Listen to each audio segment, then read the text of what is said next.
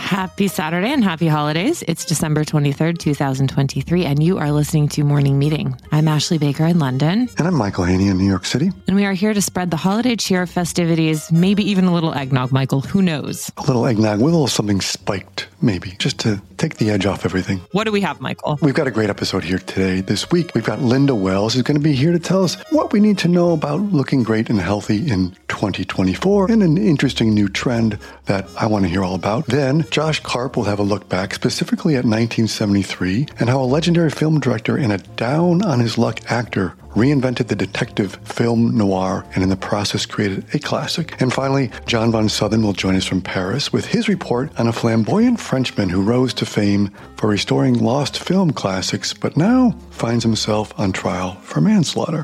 Why not start with Linda Wells? Yeah, that's always a good idea. Linda's peppy, cheery. She's got exciting things to discuss. Linda's the editor of Airmail Look and the beauty and wellness columnist for Airmail. She was also the founding editor of Allure, a position she held for 25 years, and she knows everything about everything. As Graydon recently said, she is the Walter Cronkite of the beauty and wellness universe. Welcome, Linda.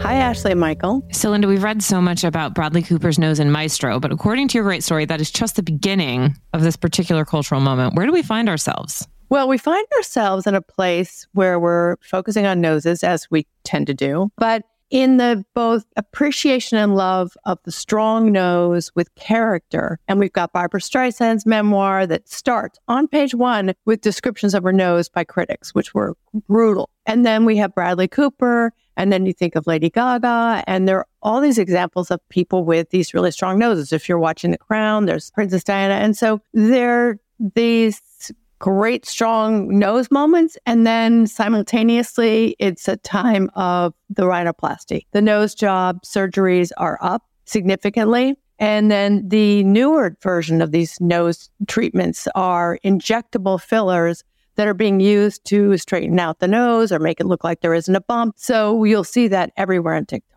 So are all noses good noses? Like, is there any prevailing trend, or where do we find ourselves with regards to the aesthetic? Well, there used to be a kind of a taste for noses that was very much dictated by technique. So it was always like a button nose or a ski jump nose or a pinch nose. That was what doctors did for their nose jobs. But now there's a much more allowance for personality and identity and a nose that fits the face. And so right now, really, the nose jobs are almost imperceptible, which kind of makes you wonder why I do them, but they really are suited to the individual face. So that's partly because of technique, and doctors are able to do things that they weren't able to do before. And also because people are more accepting of a natural look. Well, noses have always been so characteristic, right? And I think between Lady Gaga and our friend Christina Grasso, like, we are seeing a lot of interesting people really embrace that as a key tenet of their personality. Right.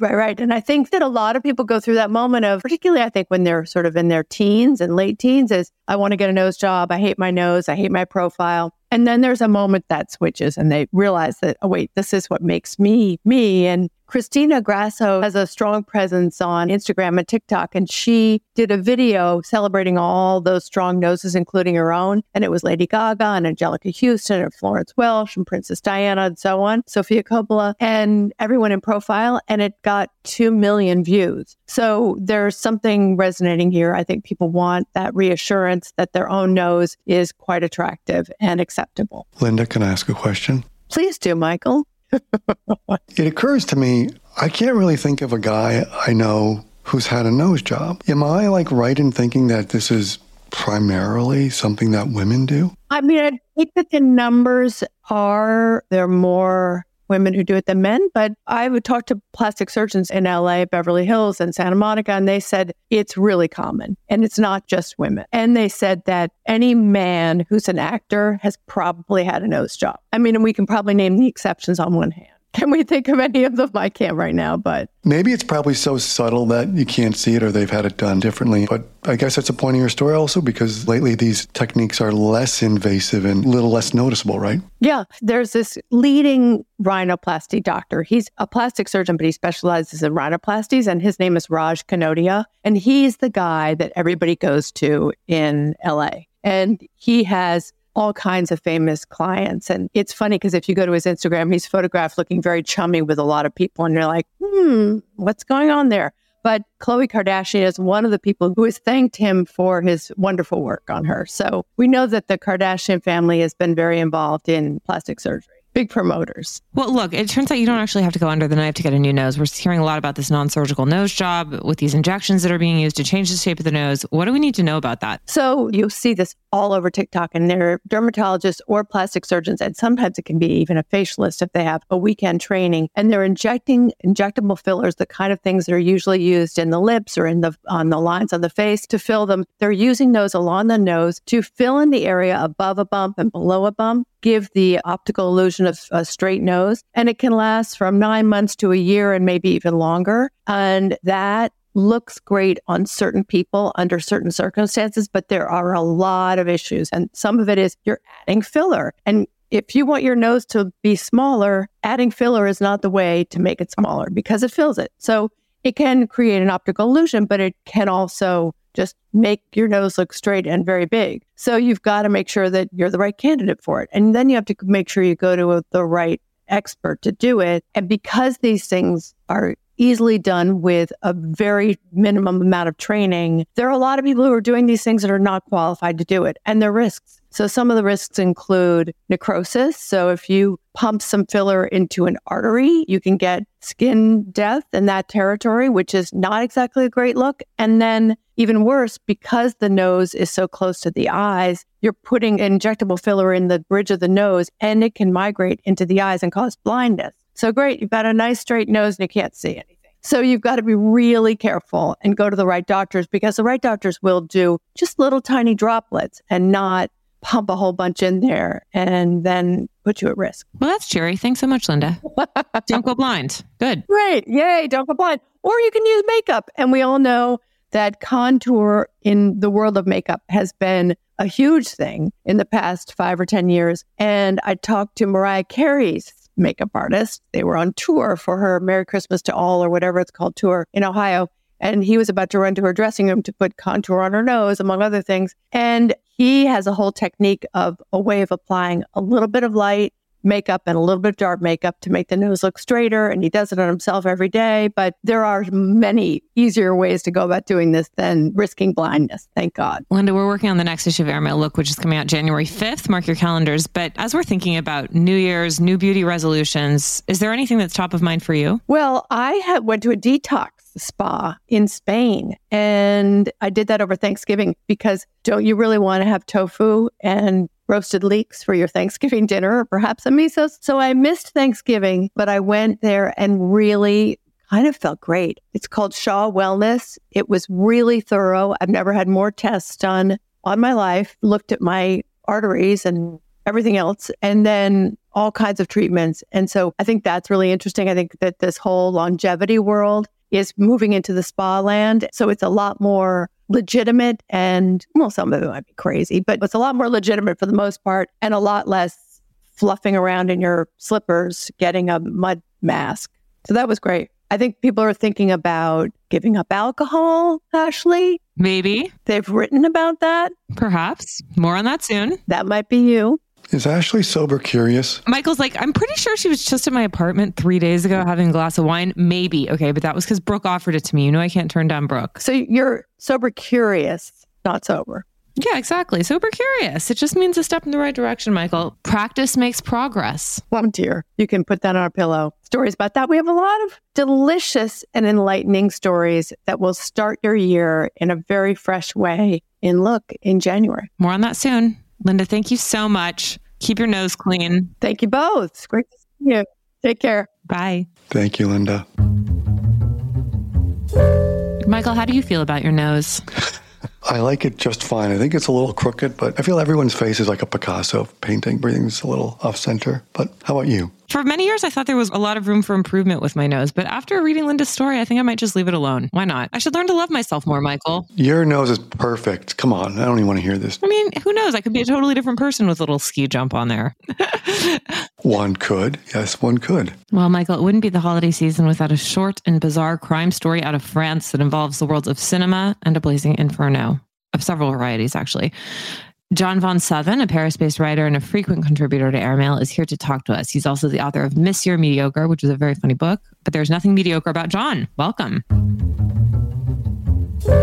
John, thank you for joining us. Thank you for having me. Okay, this is a really weird story, and it kind of has it all. Lost films, the art of restoration, and manslaughter. So the guy at the center of this story is a film restorer and a producer named Serge Bromberg. Who was he, or who is he? Well, yeah, he's a film producer. He's been in the business for about 40 years, documentarian, film producer, but mostly he's an expert also in film preservation. And for the last 40 years, he's been scouring the globe trying to find lost film. And he's restored a lot of masterpieces, some done by Chaplin, some Buster Keaton, George Méliès. He's found films dating back to the Lumiere brothers when film was first created. And he's always said that 70% of films have disappeared. But aside from being a film producer, he doesn't come over as that in the press. He comes over more as like a film nerd, like completely obsessed with finding these lost films. And unfortunately, tragically, it seems like this obsession has kind of led to a horrible incident 3 years ago in Paris. Okay, so as you note in your story, he's sort of the Indiana Jones of film. Yeah. He's not just restoring these films, but he's trying to sort of find them and save them and preserve them, which means he puts them in storage, which leads to his problems, right? Exactly. So 3 years ago, August of 2020, there's a horrible fire that breaks out in Vincennes, which is a suburb east of Paris. Unfortunately, or tragically, 2 people die. Fire investigators eventually point to Bromberg, who was storing all these film canisters in a warehouse at the bottom of the building. So there's a trial. Bromberg is charged, convicted, and sentenced for involuntary manslaughter. Part of the prosecution was like, he knew the risks. And the risks being this film is very unstable and it can combust, right? Exactly. When I was writing the piece, I did a little research. I didn't know this. Up until the 1950s, a lot of the old films, silent films, were done with something called cellulose nitrate, which is very, very flammable. After the 50s, it kind of turned to acetate and it was less flammable or not flammable at all. And so a lot of these films, I think, which were stored in this Vincennes warehouse were the silent films that Bromberg was restoring, which were very flammable. And when there was a canicule, a heat wave in August, they went up. So from the get-go, Bromberg was very remorseful, very contrite. Even during the trial, he said, I'm the one who's responsible. I wish this never happened. And the prosecution had 2 different angles. They were like, well, you knew the risk and you took them anyway. And secondly, we're not really sure you are that remorseful. John, as I was reading your story, it struck me that this is a guy who might believe more in the world of films than cinema and prefers to live there and is remarkably divorced from reality. What do you make of that? Yeah, I mean, there is a very obsessional quality to this guy. I think what made headlines in France was that Bromberg had won an Oscar. Well, he had won a César, which is the French equivalent of an Oscar, for Best Documentary in 2009. And that's where my story kind of got very interesting because the documentary was based on film by a guy named Henri-Georges Clouzot. Now, Henri-Georges Clouzot might not be a household name in the US. He was a big deal in France in the 60s, and he had 2 big films back-to-back in the early 60s, one called Les Diaboliques, starring Simone Signoret, which was a big hit. And then he had something called Wages of Fear, which a lot of people call the French 60s version of Speed. So after these 2 successes, Clouzot got a Hollywood budget. He got 2 big stars signed on to do his film, a guy named Serge Reggiani and Romy Schneider. But from the get-go, it seemed as if the film was cursed. Weeks into the film, they had location problems, technical problems. There were disputes on set. Reggiani ended up bailing from the film, citing depression. Clouzot had a heart attack during the shooting. So the film was abandoned. And it kind of just sat there, all the takes, all the rushes, some of the scenes that they had already shot, and it just sat there in a film canister until Serge Bromberg shows up. And Serge Bromberg then takes all of what he could find, because he is this kind of obsessional film nerd, and kind of cobbles together a sort of Frankenstein version of what Clouzot wanted to do. And he called it Inferno. And the movie is kind of a weird hodgepodge of outtakes and rushes, and it won him the César, and it won him notoriety. And because of this, he probably had a lot more films sent to him because he would always say, please send me your old films. And a lot of those films that probably came because of this notoriety were stored in the Vincennes warehouse that went up in smoke. So I think what I really like are like these kind of notions of haunted films, kind of like cursed films. Have you guys heard about Terry Gilliam's documentary? I think it's called Lost in La Mancha, about his efforts to do Don Quixote. and how Don Quixote, the adaptation of Don Quixote, is completely cursed. And every adaptation always ends in misery and never gets made. And then there was the film or the adaptation of the great book, Confederacy of Dunces. And there's been several attempts to adapt the film, and it's never come together for various reasons. I think the last time they were about to shoot a week before the shoot and Hurricane Katrina hit. And now we have Inferno, which is kind of the French version. It was crazy. After Clouseau stopped the film, he never made another film. And Romy Schneider, the star, eventually committed suicide. And now you have the guy who finds this film and makes a documentary about it. And now he's sitting in prison for involuntary manslaughter. Kind of creepy. It is creepy. I mean, it's amazing, too, that this film can be so haunted and toxic so many decades after it was even made. Yeah, you can go on YouTube and see kind of like the trailers that were made. It's a very kind of like morbid, kind of hallucinatory, kind of trippy film, which was very avant-garde for the time. I think it was shot in 1963. Clouseau, I think, was very influenced by Fellini's at 8.5 that had come out the year before. And I think he wanted to do something very similar like that, but even more avant-garde. And kind of got the best of them. It's a fantastic story. Thank you so much, John, and wishing you guys all happy holidays in Paris. Oh, well, you too. Joyeux Noël, everybody. Bye, John. Thank you, John. Take care. Okay, Michael, are you going to watch Inferno this weekend?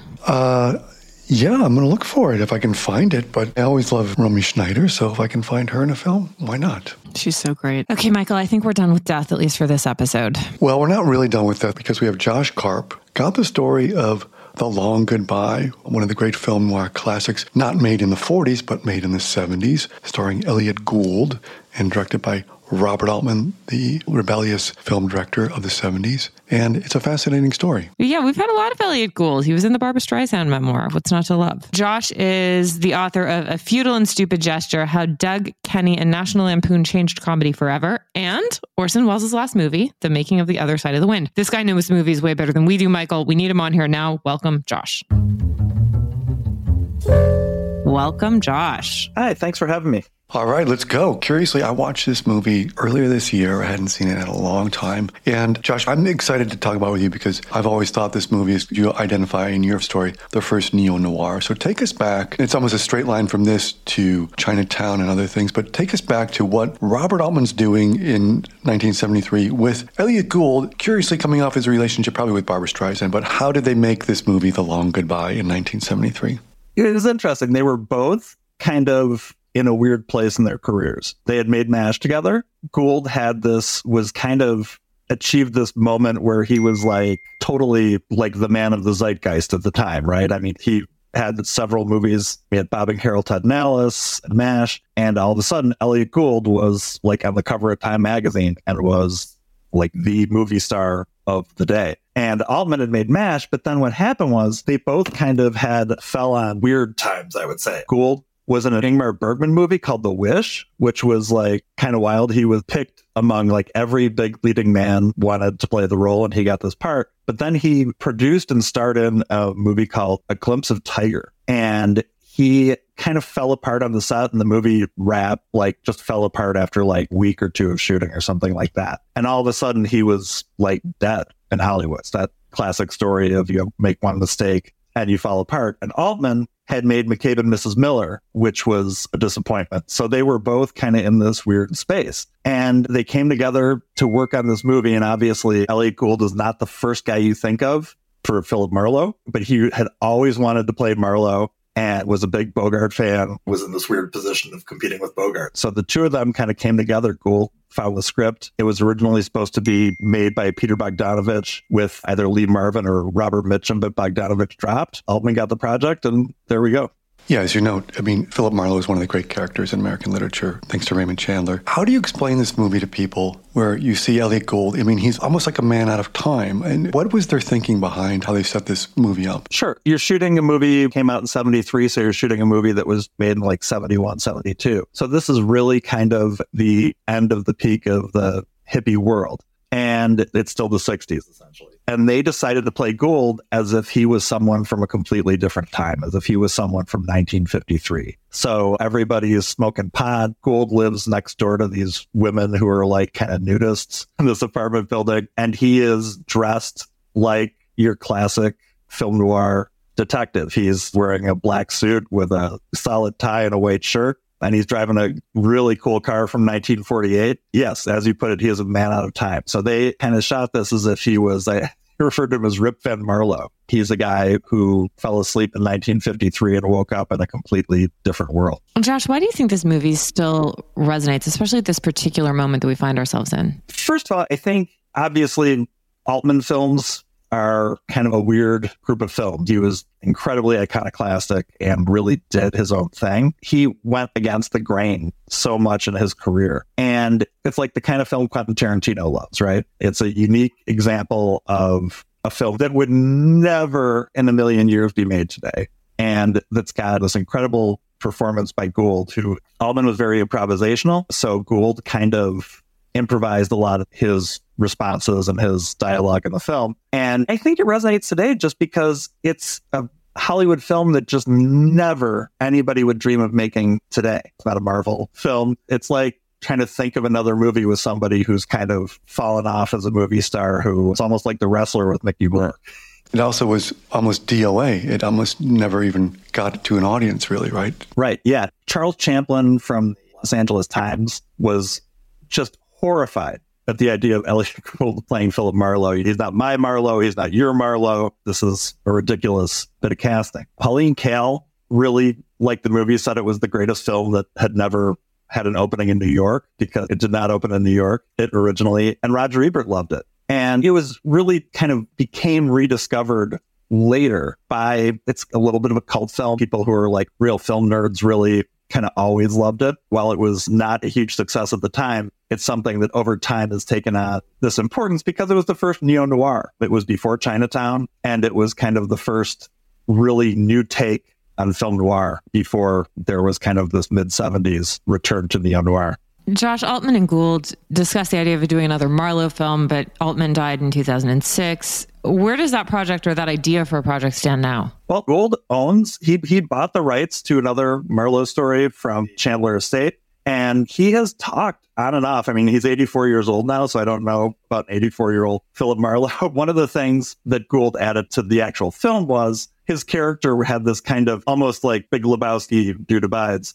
His line was, "It's okay with me." When he goes through the whole movie saying, "It's okay with me, it's okay with me." And he's very passive until the end of the film. And he bought the rights for $1 from the Chandler Estate, and he still has dreams of making a film called It's Always Now, which is a very Chandler-esque title.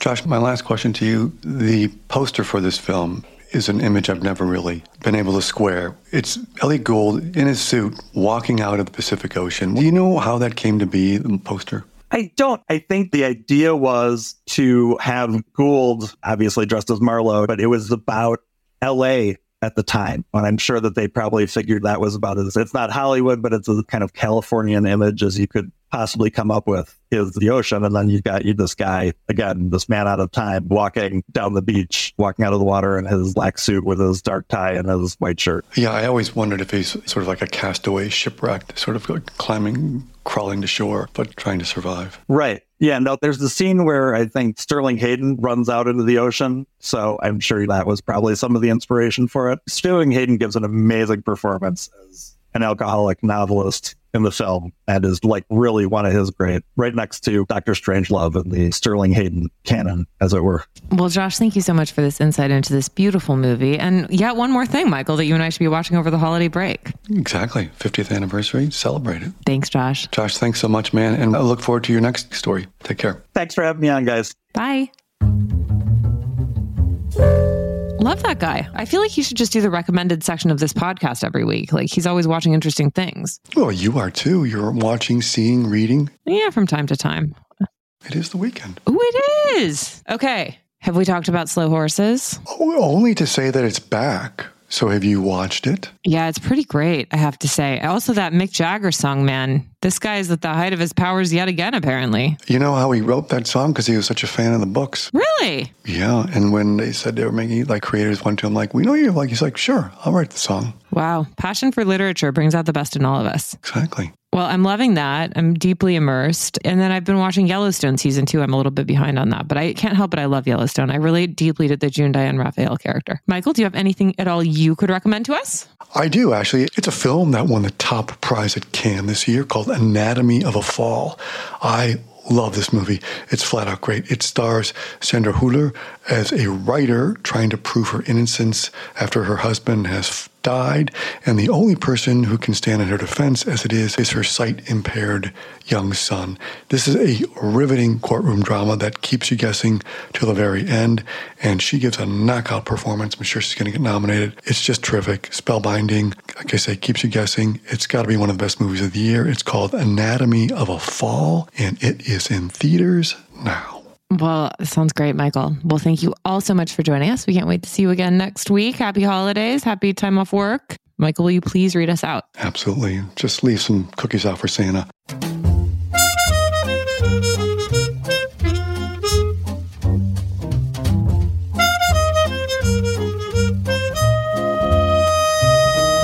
Morning Meeting is produced by Airplay Productions and edited by Jesse Cannon. Our co-editors are Graydon Carter and Alexander Stanley. Our chief operating officer is Bill Keenan, and our deputy editors are Ashley Baker, Chris Garrett, Nathan King, Julie Vitale, and Ash Carter. Our CMO is Emily Davis, and our music supervisor is Randall Poster. The theme music is The Cute Monster by the Buddy Collette Quintet. A new edition of Airmail is published every Saturday, so please subscribe and enjoy all of our stories on airmail.news, which we update every day.